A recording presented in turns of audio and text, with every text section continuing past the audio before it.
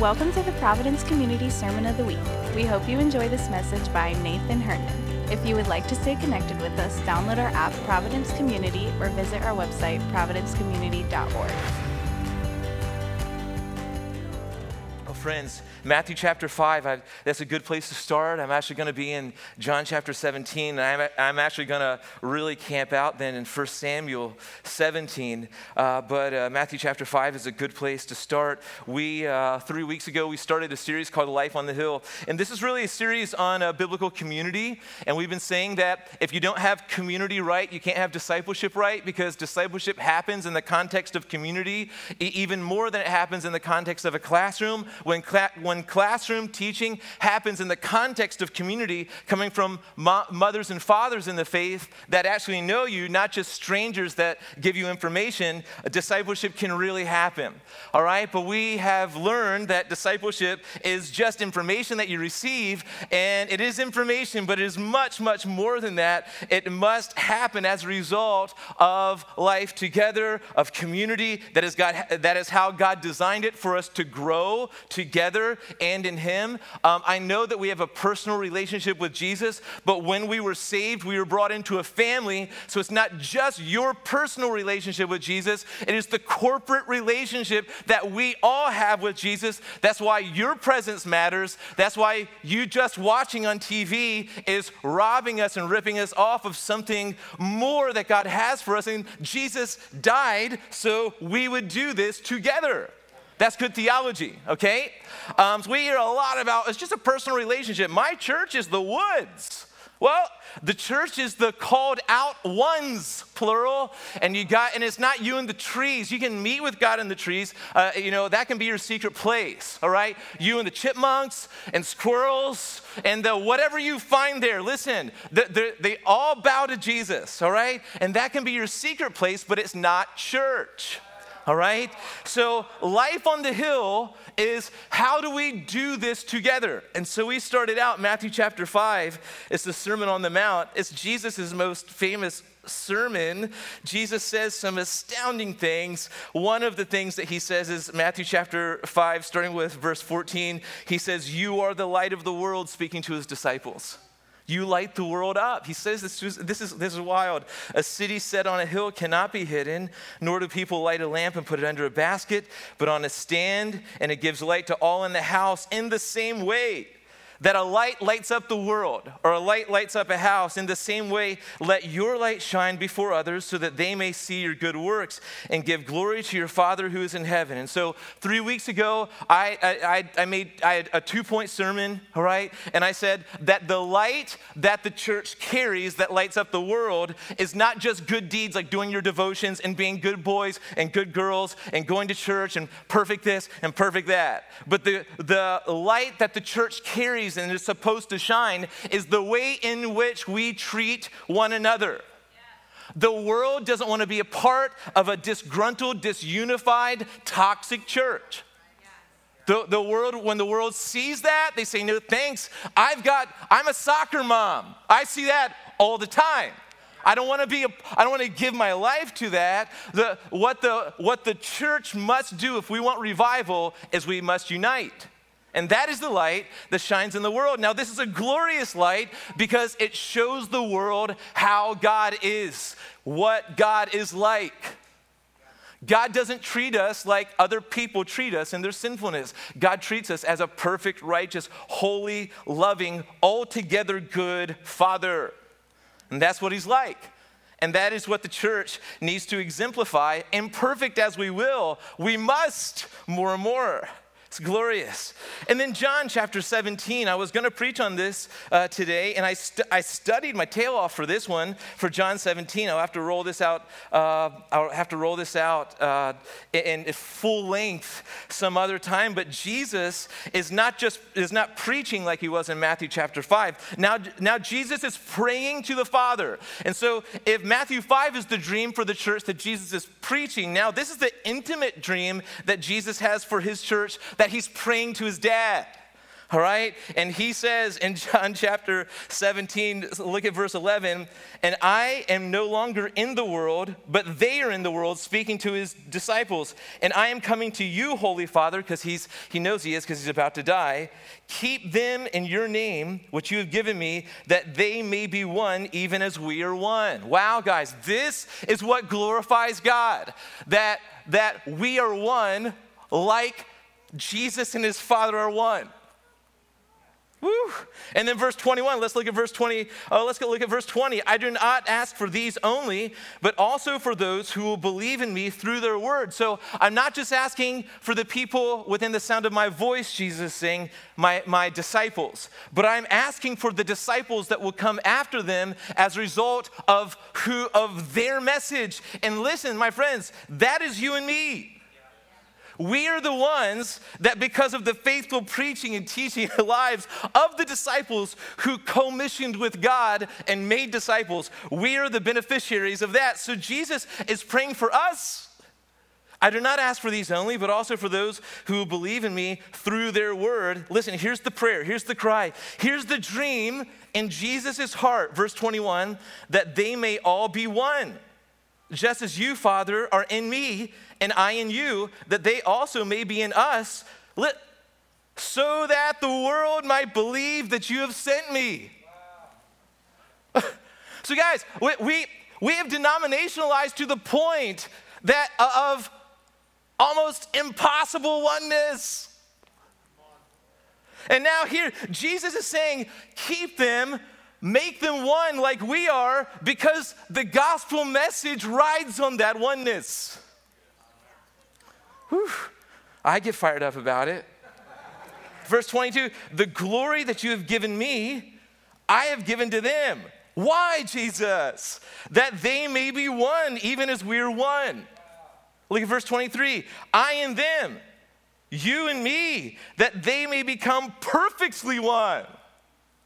Woo! I studied this one, very tempted to just unleash havoc in this area, but I really believe that there's something else that I must share before I really dig in to this. I hope that you can see that Jesus' dream is a unified church, and a unified church points back to a unified God. And so that is, and I love this, but I do now want to depart from this passage and go to another passage, and it's actually, of all passages, the Holy Spirit surprised me when he laid this on me not too long ago, but it's 1 Samuel chapter 17. All right, so I'm going to give you a moment to flip there, and this is David and Goliath. Chris Dupre preached on this. Now, I don't know why we're talking about Life on the Hill and biblical community, and we're talking about a little guy that takes out a big guy. I don't know why, but there's something leading up to there that I think that we need to hear. But I want to tell you who is modeling unity really well in these days is the deacon team led by Chad Herring. All right, now Chad is one of my new favorite people. He's humble and kind and wise, unassuming, and he loves Jesus. And that is the kind of leader that must lead in the church.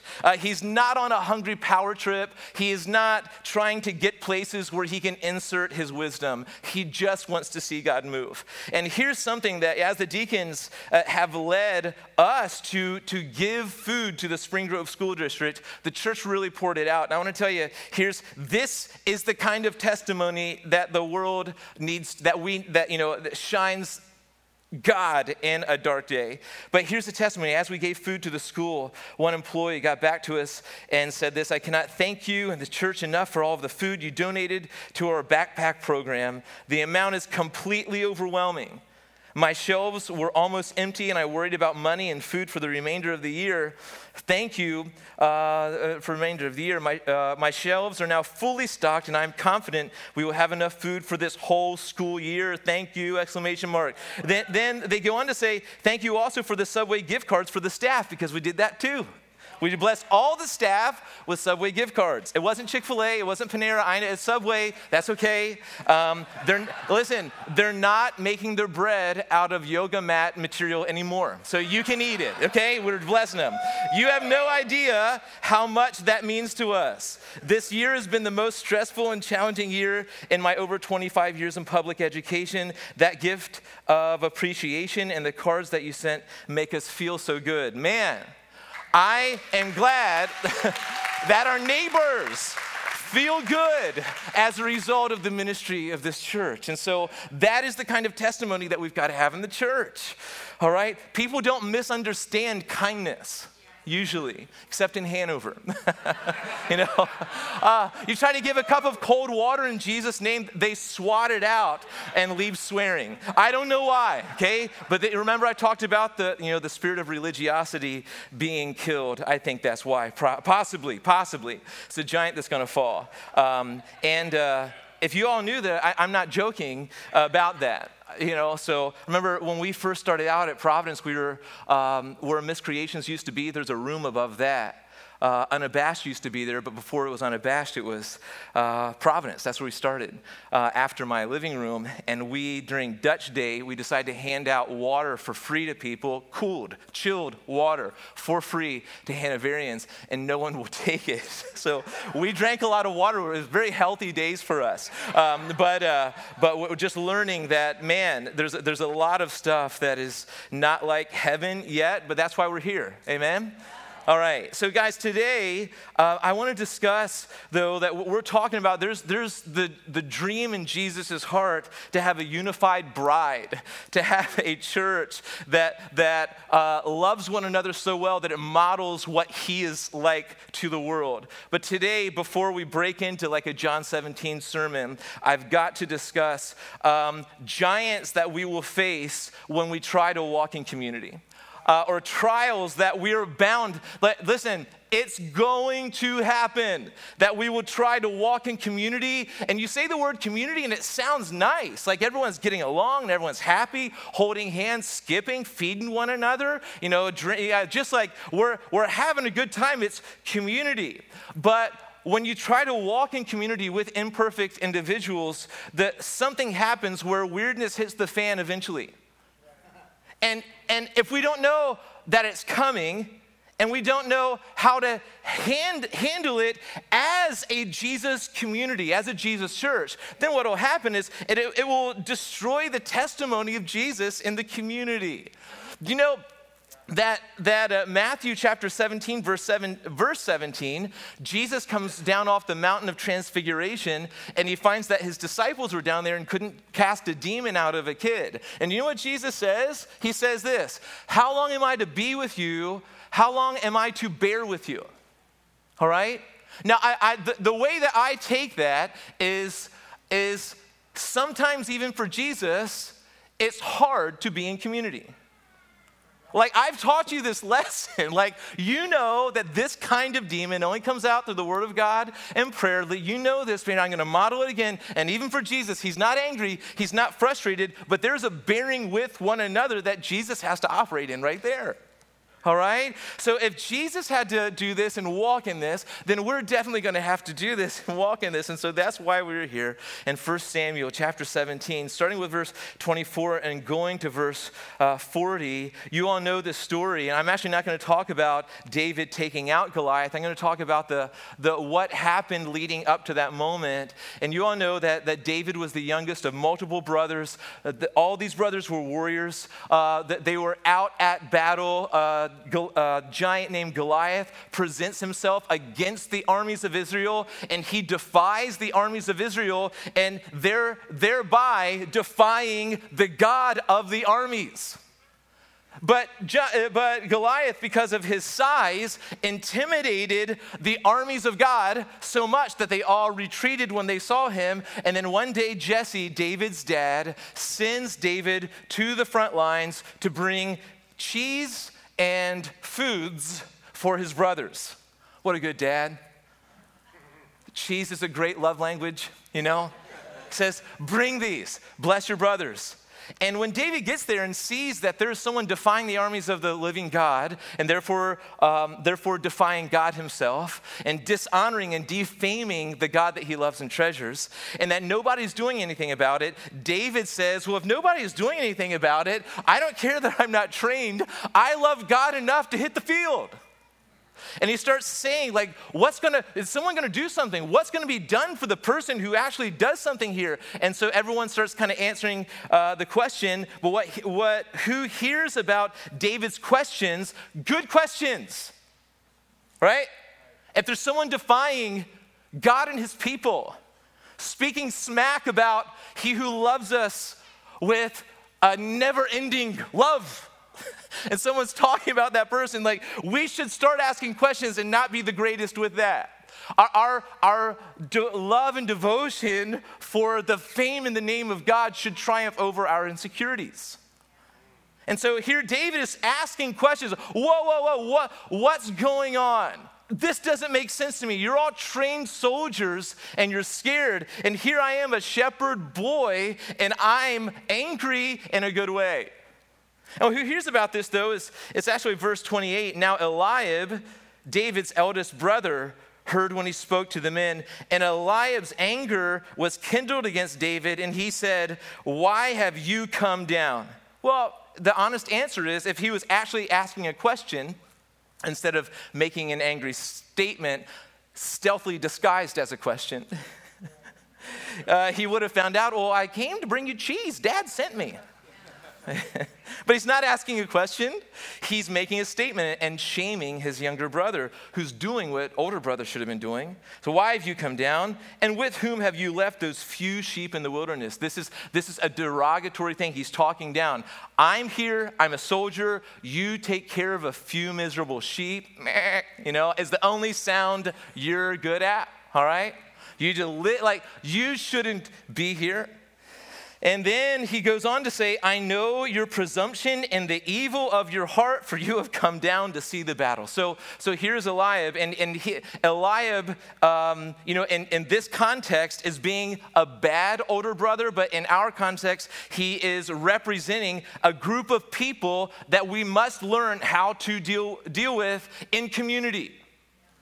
Eliabs exist today. A lot. I know your heart. You didn't even ask. No, I didn't have to. I can smell it on you. I can smell it. I don't even have to ask you. You're not here because of obedience. You're here because it's interesting. The greatest quality of David, his heart, is what Eliab attacked. This is crazy. So listen, we are going to have to learn to deal with Eliabs, but I'm just calling them older brothers. Older brothers in the church, older brothers in the body. And Luke 15, the older brother in that wasn't saved. Yeah. All right? I'm not saying that Eliab was a son of his father Jesse. They have the same dad, all right? So I'm not saying that Eliab is not saved or older brothers are not saved in the church. I'm just saying that part in the sanctification process, there are some people that tend towards this type of horrible, gross treatment of others in the church. And they may know Jesus, but Jesus' praise is just not done with them yet. And we get the privilege and pleasure of dealing with them. And we have to know how. Sometimes I've been this. I am an older brother. I've got a teeny little brother, Fifi's, and I got a teeny little brother, Jordy. Right? I know, you guys know these guys. The little brother Jordy is with YWAM in Kona. He looks more Hawaiian every day, and little brother Fifi's is mixing the live stream backstage right now. Like, all right, you know what I'm saying? Can we thank him? Right? I know how this is. I know how it is. When somebody comes and they're talking about slaying giants and you're just like, you're the youngest, you don't know, get wiser, just like, stop bothering me, I know your heart. I know how it is to tend towards that, but it's not right. And an older brother here, what an older brother brings to the church sometimes when they're not acting in the heart of the Father, is an older brother intends to discourage you and make you feel bad by presuming to know the motivation and intentions of your heart. That's what older brothers do. So now the question is, like, if you look at the church historically, how do you handle an older brother? And it's usually scream at them and leave them. all right? But in Jesus' dream for the church, and the power that's poured out on us by the Holy Spirit, and the price that's been purchased for us at the cross, all right, solidified at the resurrection, the empty tomb, all right, vindicated at the empty tomb, that it means that we have the power to operate with an Eliab. Okay? And I already told you that Eliab's question is a statement. Why have you come down? With whom have you left a few sheep? Okay? That's a statement and it's a put down. And then Eliab attacks David's greatest quality, his heart. I know your presumption and the evil of your heart. But when God says of David, now this is a man after my own heart, this is what an Eliab does. He takes the best quality of you, the most pure place in you, the most precious place in you, and he tries to contaminate it. The best thing about David is what the older brother is actually calling into question. And as much as we want biblical community, we're going to have to do it, and we're going to have to learn how to operate when this is in play. Here's my advice when an Eliab or an older brother shows up in the community, because I am no longer going to bow down and let them win. Amen? So Jesus is bigger than Eliab. Come on, right? Here's the advice, and here's where I get it. I get it from the scriptures. This is what David did, is David literally just turned away. He didn't turn away and leave his brother. He turned away from the influence of his voice. Look at verse 29. And David said, what have I done now? Was it not but a word? And verse 30, and he turned away from him toward another and spoke in the same way, and the people had answered him again as before. So he didn't leave his brother, he just turned away from the influence of his voice. I think so many of us, we've let people's voices influence us, and it's messed us up. You have to be very careful who you let yourself listen to. The most convincing people, or the people that seem to be the most heated about what they're saying, are not always the ones that are speaking from the Father's heart. Do you know that? All right. So you can't allow those who misunderstand you to define you. And David didn't, he just turned away, all right? So this is how, listen, I'm doing life with you. It doesn't feel good. I can't listen to your voice right now, at least in this season. Maybe the day will come where I can hear you. But for now, since you misunderstand me and you do not, and you're speaking the opposite about me that is actually true of me, I'm going to talk to other people, all right? It's like the ancient version of speak to the hand kemosabe, all right? Anyway, it's like, so there's going to always be an older brother. But then here's another one, and I'm not trying to knock, and this was my concern as I was prayerfully bringing this, especially the older brothers are good when they're like Jesus. And so are these next people when they're like Jesus. But I'm just going to say it like I have it written, is we're going to have to deal with people known as realists. Have you ever talked to a realist? If you are a realist, they're probably your favorite people. But if you're a dreamer, you probably dream of, introducing them to something else very real, I don't know, I do. I want to show you the realness of my knuckles, or whatever you do. It's like constantly, it's like a fight. You can't say anything that defies the laws of physics because they're a realist, all right? Anyway, forgive me for the knuckle thing. I didn't mean that. Here's what a realist does: is a realist uses facts to tell you what you can't do, and then calls it wisdom. All right. Yeah, and then if you would dare challenge the wisdom just poured out by the realist, then just say you've got a lot to learn. I'm going to bring your name to our discipleship group, and we'll all pray for you. A realist says things like, I hate to be the bearer of bad news.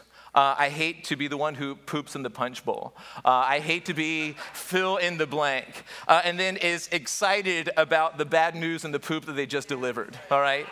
But actually, here's what happens in verse, and I'm not talking about doing things out of order or without wisdom. I'm just saying that there's an upside down wisdom in the kingdom that's not like the world. And the church has sat at the feet of Harvard Business School for so long and then called it kingdom that we just don't know how to recognize it anymore.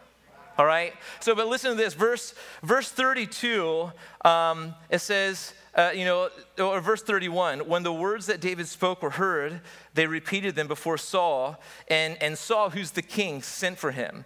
And David said to Saul, let no man's heart fail because of him, meaning Goliath. Your servant will go and fight with this Philistine. Now, this is an untrained, you know who David is? He's walking into Saul, who's the tallest guy in the land, and he's the king.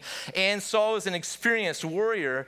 And so Saul's response to that is ching, ching, ching, ching, ching, ching. That's not within the realm of reality. Look at verse 33. And Saul said to David, you are not able to go against the Philistine to fight with him, for you are but a youth. Okay, now these are the facts. You're but a youth. You're not able. You weigh as much as his arm. Like, you don't know. He's been fighting longer than you've been alive. All right? Listen, let's just pay attention to the facts. And he has been a man of war from his youth. You're a youth. He's been a man of war from his youth. Listen, this is just mathematical. You can't do this. You can't do that. All right? Here are the facts. You're young. Here are the facts. Goliath is not. He's experienced. Here's the facts. Feeling that he's got do you know how to use a sword? He was like, wow. Didn't think about that. He was just talking bad about the one in whom I treasure, and I'm willing to lay down my life for him as a small shepherd boy. You're the king. Why aren't you out there? I listen, I'm willing. And so it's like, I think for a realist, like looking at somebody that's got a heart like David, like a good heart that's willing to hit a battlefield in front of a giant, it's kind of like laying on a surgeon's table who's never done anything, never been to schools, but has a great heart to see you whole. Like, you never do that. That's not wisdom. That's ridiculousness. But here, in some cases, what God calls us to do is he calls us to do the impossible. The things that don't match with reality. And both of these things exist in the community of believers. You got some people that dream in their head is constantly in the clouds, and then they need people to say, okay, hold on, let's put a time frame to that. And you have some people that are constantly talking about time frames, and you need someone to come along and say, hey, let's just burst this bubble and just see what happens. And if we fail, we fail. But if we succeed, Jesus gets the glory. Right? So here are the facts. David's young. Goliath is a trained warrior. Therefore, you are unable to fight him. That's what the king says. And we must see, though, that reality or realism was pointing in the opposite direction of one of the greatest triumphs in history. We must see that. Realism is pointing in the opposite direction of one of the greatest triumphs in the history of mankind. A teenage shepherd boy takes out a trained giant. So even in the body of Christ, there will come those who will try to persuade you to walk in something other than the miracle that God has called you to walk in, or other than the victory that God has called you to walk in. And the question is not, can it happen? The question is God calling it to happen? Here's my advice on this, and it's what David does in this situation, because David still treats Saul, who's telling him not to do what we now know as one of the greatest things that's ever happened in history. David still treats this man with dignity and respect, not anger and frustration. You know this? And here's what he does, though, is that he shares testimony and humility. We've been sharing a lot of testimonies lately. People's hands getting healed, ligaments being fixed, people getting saved, right? 2 weeks ago, Pastor Ed Gross prayed with a guy to receive Jesus. A lot of miracles. That's the greatest miracle of them all. Someone that was dead, spiritually speaking, is now very, in fact, alive, spiritually speaking, right? So we've been sharing these testimonies. But that is actually what David does. And David, look at this, in verse 34 of 1 Samuel 17, but David said to Saul, your servant used to keep sheep for his father, and when there came a lion or a bear and took a lamb from the flock, I went after him and struck him and delivered it out of his mouth. And if he arose against me, I caught him by his beard and struck him and killed him. Okay, that's the testimony. Listen, I fought a lion and a bear, all right? Here's what, and so that is the testimony. And Paul now is like scratching his head. Is like, huh. Now your servant, look at verse 36, your servant has struck down both lions and bears, and this uncircumcised Philistine, meaning that he's someone outside of the covenant of God's people, Israel. Okay? He's someone that's not even walking the promises of God. Okay? Your servant has struck down both lions and bears, and this uncircumcised Philistine shall be like one of them, for he has defied the armies of the living God. There's something about like release a dreamer when they are aflame with the glory of God. Yeah. When they cannot live seeing Jesus defamed. And people put down, and the church not rising up to its calling, and they're talking like that, and they're talking like, I want to borrow $10 billion and build, a garden. I don't know, But if they're talking like this, there's an uncircumcised Philistine speaking negatively about God and his people. All I want to do is defend his honor. So you have to do what Saul did. And David also, I missed this part, verse 37. David said, the Lord who delivered me from the paw of the lion and from the paw of the bear will deliver me from the hand of the Philistine. Like our testimonies actually encourage us when we're facing giants. Oh, God who delivered me then will certainly deliver me now. And Saul said to David, go and the Lord be with you. Listen, your testimony is now the facts. Your testimony is now the facts. Okay, I don't know how it'll happen. I just know that I best not keep you off the battlefield. All right, so listen, it's like sometimes when we're dealing with people and say like that dreamer isn't operating the facts, and the dreamer just needs to come and say, but here's the facts. Like I operated not in the facts before, and I've only ever seen God come through time and time and time and time again. When lions came, I took them down. All right, that beats the odds. All right, when bears came, I did the same. Like I've only ever seen God come through. Why would he not come through now? Okay, mic drop, facts dropped, walk onto the field. Now here's another thing. I'm not even going to be talking about the battle because we all know the battle. I just want to talk about one last thing that is going to threaten life on the hill. And it's going to threaten the quality of our community. And it's going to threaten our witness with people. But I'm just calling it this. It's out-of-date systems. All right? Out-of-date systems. Now, I'm not talking about styles. I'm not talking about if you prefer an organ to a band, or if you like, hymns to, or I should say old hymns to these hymns. The songs that we're singing today, there's some hymns in there too. They're just written now. They're just not ancient. And the Bible doesn't say ancient hymns. It just says hymns, right? So I'm not talking about styles of church. I'm talking about systems, the way that we categorize ministry. Ways that the Holy Spirit wants to open lids and break down walls and boxes. And if you're getting nervous about the time, I am wrapping this up right now, I promise, all right? But an out-of-date system, here's what that is. It's in verse 38 and 39. It says, after Saul said, go and the Lord be with you, it says, then Saul clothed David with his armor, not David's armor. Saul clothed David with the king's armor. His armor. And he put a helmet of bronze on his head. Did David walk in with a helmet of bronze? Did David wear a helmet of bronze when he fought the lion? But he put a helmet of bronze on his head and clothed him with a coat of mail. Did David have a coat of mail on when he fought the bear? It's not how David does it, okay? Look at verse 39. And David strapped his sword over his armor. David strapped his sword, meaning Saul's sword, over his armor, meaning now the armor, Saul's armor that he is now wearing. And he tried in vain to go, for he had not tested them. And then David said to Saul, I cannot go with these, for I have not tested them. In other words, the training school that God put me through, O king. I love how David never gets, even though Saul is trying to give him a system that is not David's to operate in. I love that he's still so kind. And And David says, listen, I did the honorable thing of trying to wear your system. I know that you have been trained to fight battles like this with mail and armor and helmets, and your sword's really nice, it's so shiny, okay? But this is just not how I roll.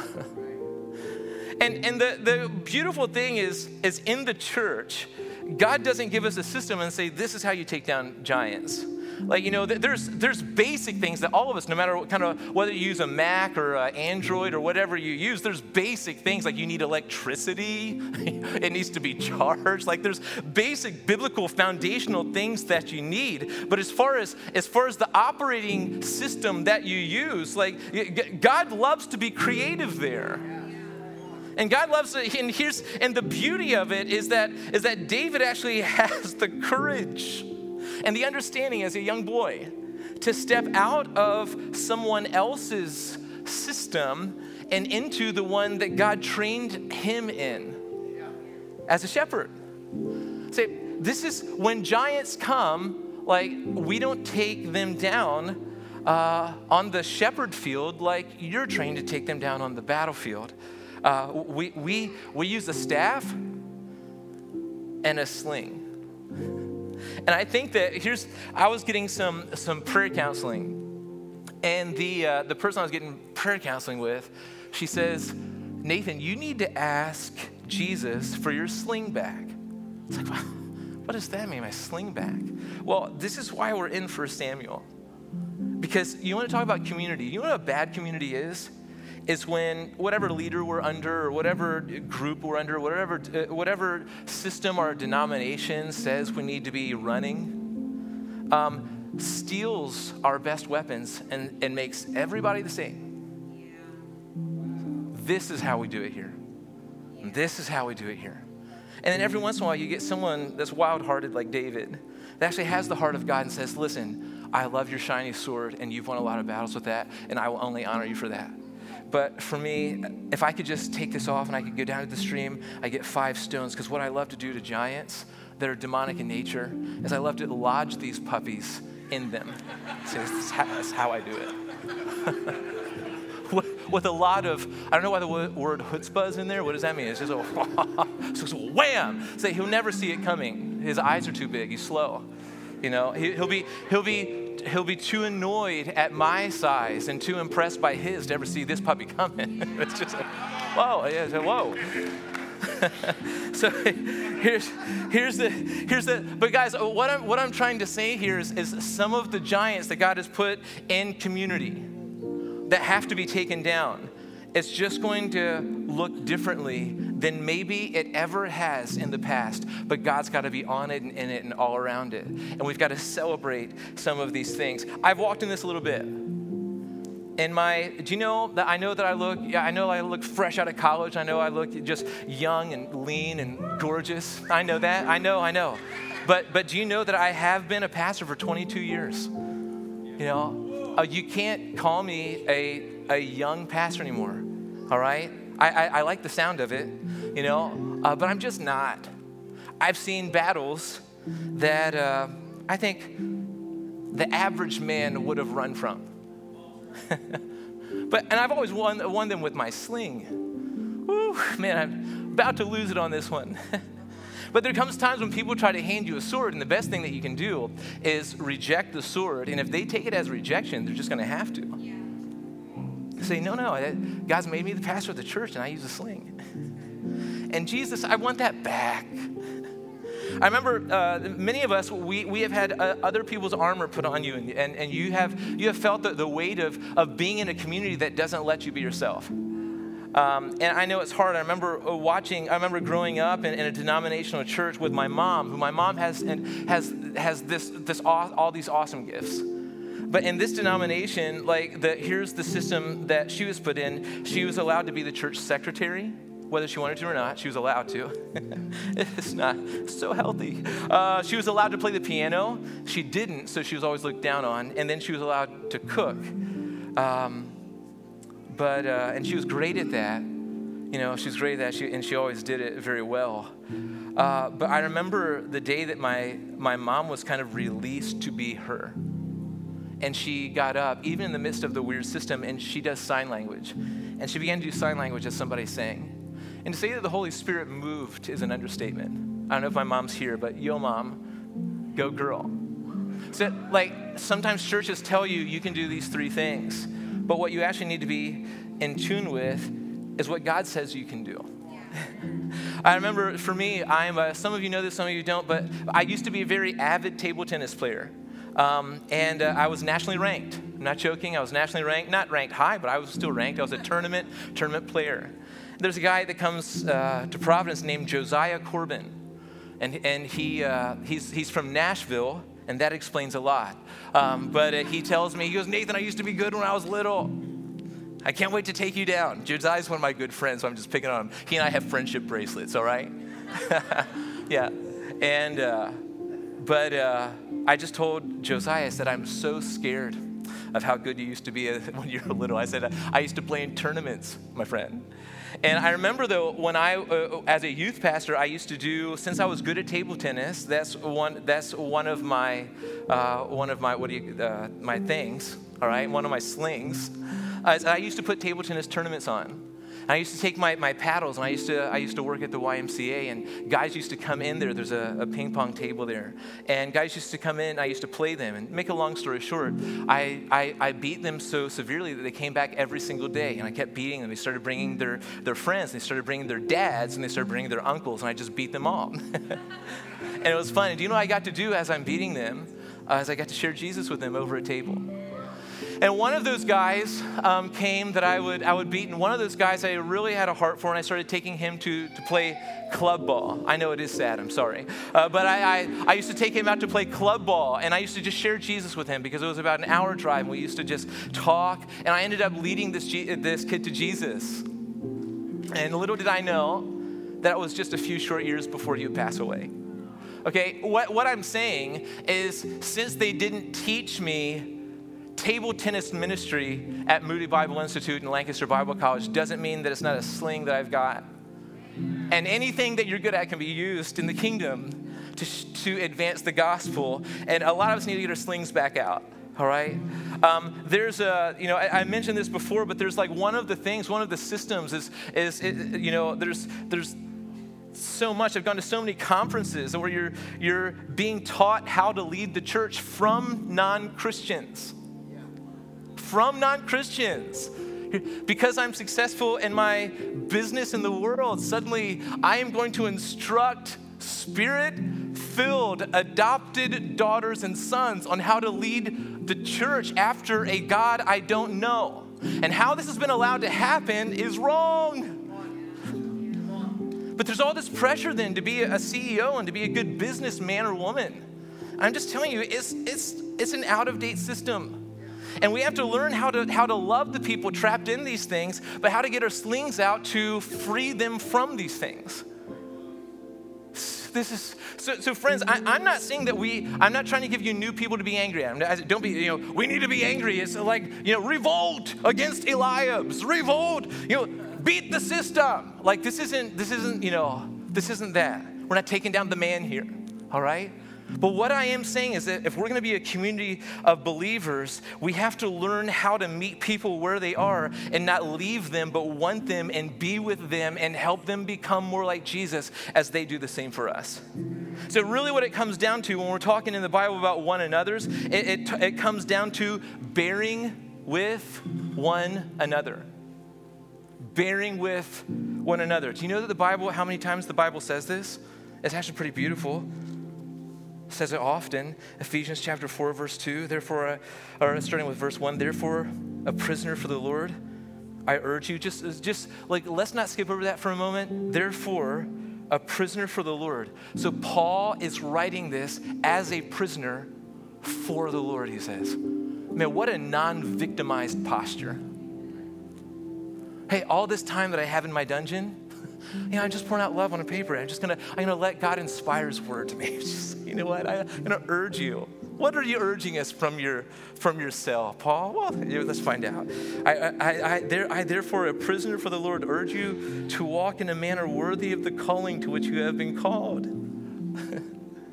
with all humility and gentleness, with patience, bearing with one another in love.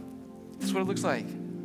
You come up against an out-of-date system and someone and a realist that's trying to push it, and then he happens to be a big brother. He's all three of these weird things all wrapped up into one. And you know what you need? You need the Father's love and the Spirit's strength to bear with this man or woman and to not leave them because they're just not in a good spot. You bear with them. Bearing with means that someone can be on their worst day and you treat them like it's their best day.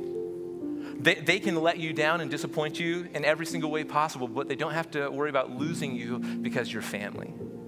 It's bearing with, okay? Colossians chapter 3, verse 12, and then I'm done. Put on then, as God's chosen ones, holy and beloved, compassion. Man, I'm tempted to preach on that, but compassion, kindness, humility, meekness, and patience. Look at verse 13 now, bearing with one another. Have you ever underlined that in your Bibles? Ever? Has bearing with one another ever made your top 10 Bible verses? Have you ever taken a week to fast and pray over this one? Holy Spirit, I'm not bearing with others well. Work this in me. Work this in me. Work this in me, God. Work this in me. And here's the thing, that bearing with is not easy. Like we want a version of community that is like a 1950s sitcom. But the version of community that is in touch with reality, let's be real here for a moment, is sinful people coming together and becoming more like Jesus. And it's a horrid mess. But bearing with. Jesus says, how long am I to bear with you? But he doesn't leave. He said, this is difficult. You're being difficult. I'm with you. Let me model this. He gets the demon out. How about this one? Proverbs 17:17. Bearing with happens in friendship. You know what shows a friend from a foe or a friend from an acquaintance? Bearing with.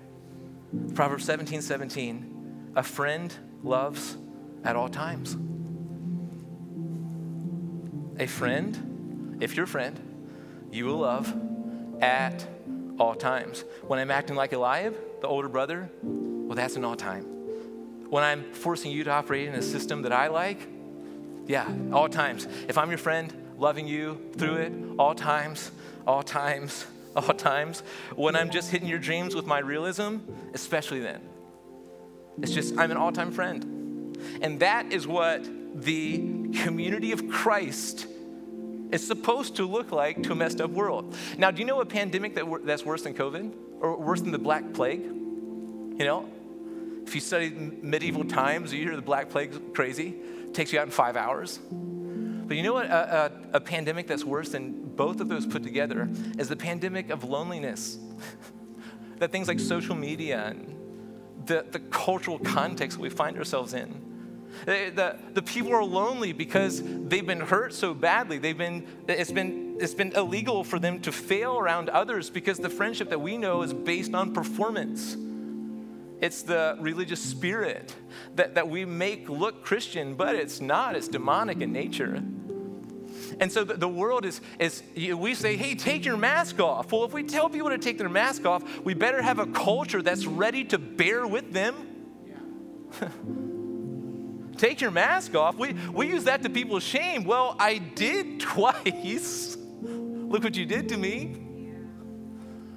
Well, so what the church needs is a whole lot of humility and a whole lot of repentance and a whole lot of saying, I wasn't a friend at all times, and a whole lot of asking the Holy Spirit to produce in us a bearing with one another's stuff. And that's the kind of church I want to be a part of. Because listen, you're going to have to bear with me. I'm going to get it wrong. And listen, I'm going to have to bear with you. But I like it, and I want to be your pastor, even though I have to bear with you. And that's how it's supposed to be. And I really believe that if we bear with one another, the lid comes off God's dreams. Not that there's, it's not a perfectly theological illustration, but you know what I mean, right? So like, if the church is having a civil war, there's only so much.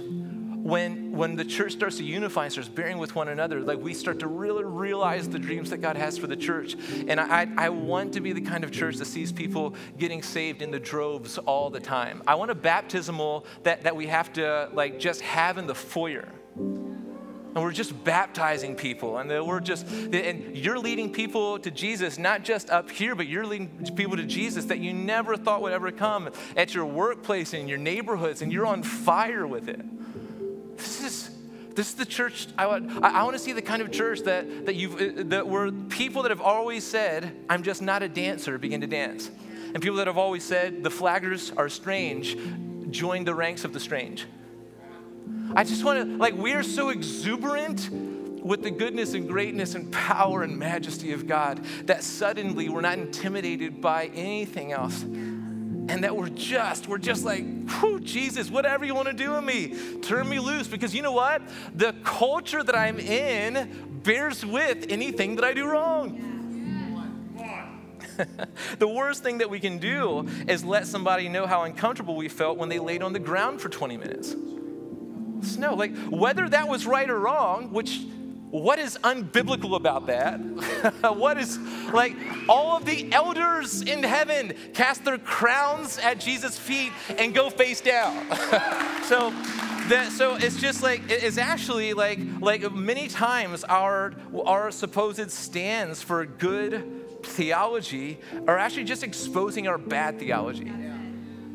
And so we've got to be a church, though, that if somebody shares something on their heart and they were off, if they had a prophetic word and they were just off, or you thought they were off, and tomorrow you find out they were actually spot on, or something, but there is a bearing with here that has to happen, and that, my friends, is going to bring revival. Who wants that? Anybody? All right. So let's pray for this right now. So Father, I just lift up this church to you. And God, I know that it's not going to be easy to do life together and to operate in community, but we say this as much as we can right now. This is what we want. Your dream looks so much more attractive than our dreams. And we've dreamt of what we thought the church should be for years now. We've been taught to do that. But Jesus, your dreams of just a church united that shows the world what you're like. Just a Jesus church. That loves one another, bears with one another, has patience for one another, helps one another, builds one another up. That's the kind of church we want to be a part of. So we welcome you, Holy Spirit. Do whatever you have to do to sync our hearts up with your dream. God, I know that there's giant killers in this house, and they've been held back. People that want to use their sling, but they've been told only what they can't do. Maybe not here, maybe there. Maybe somewhere else. But God, I just pray that you begin to release people to love, and you release people to pick their slings back up, and that the community of believers would be transformed and changed as a result. So I ask that and pray that now. In Jesus' name, amen. Thank you for listening to the Sermon of the Week. We hope you've been blessed by this message. If you'd like to partner with us, you have the opportunity to give online at providencecommunity.org.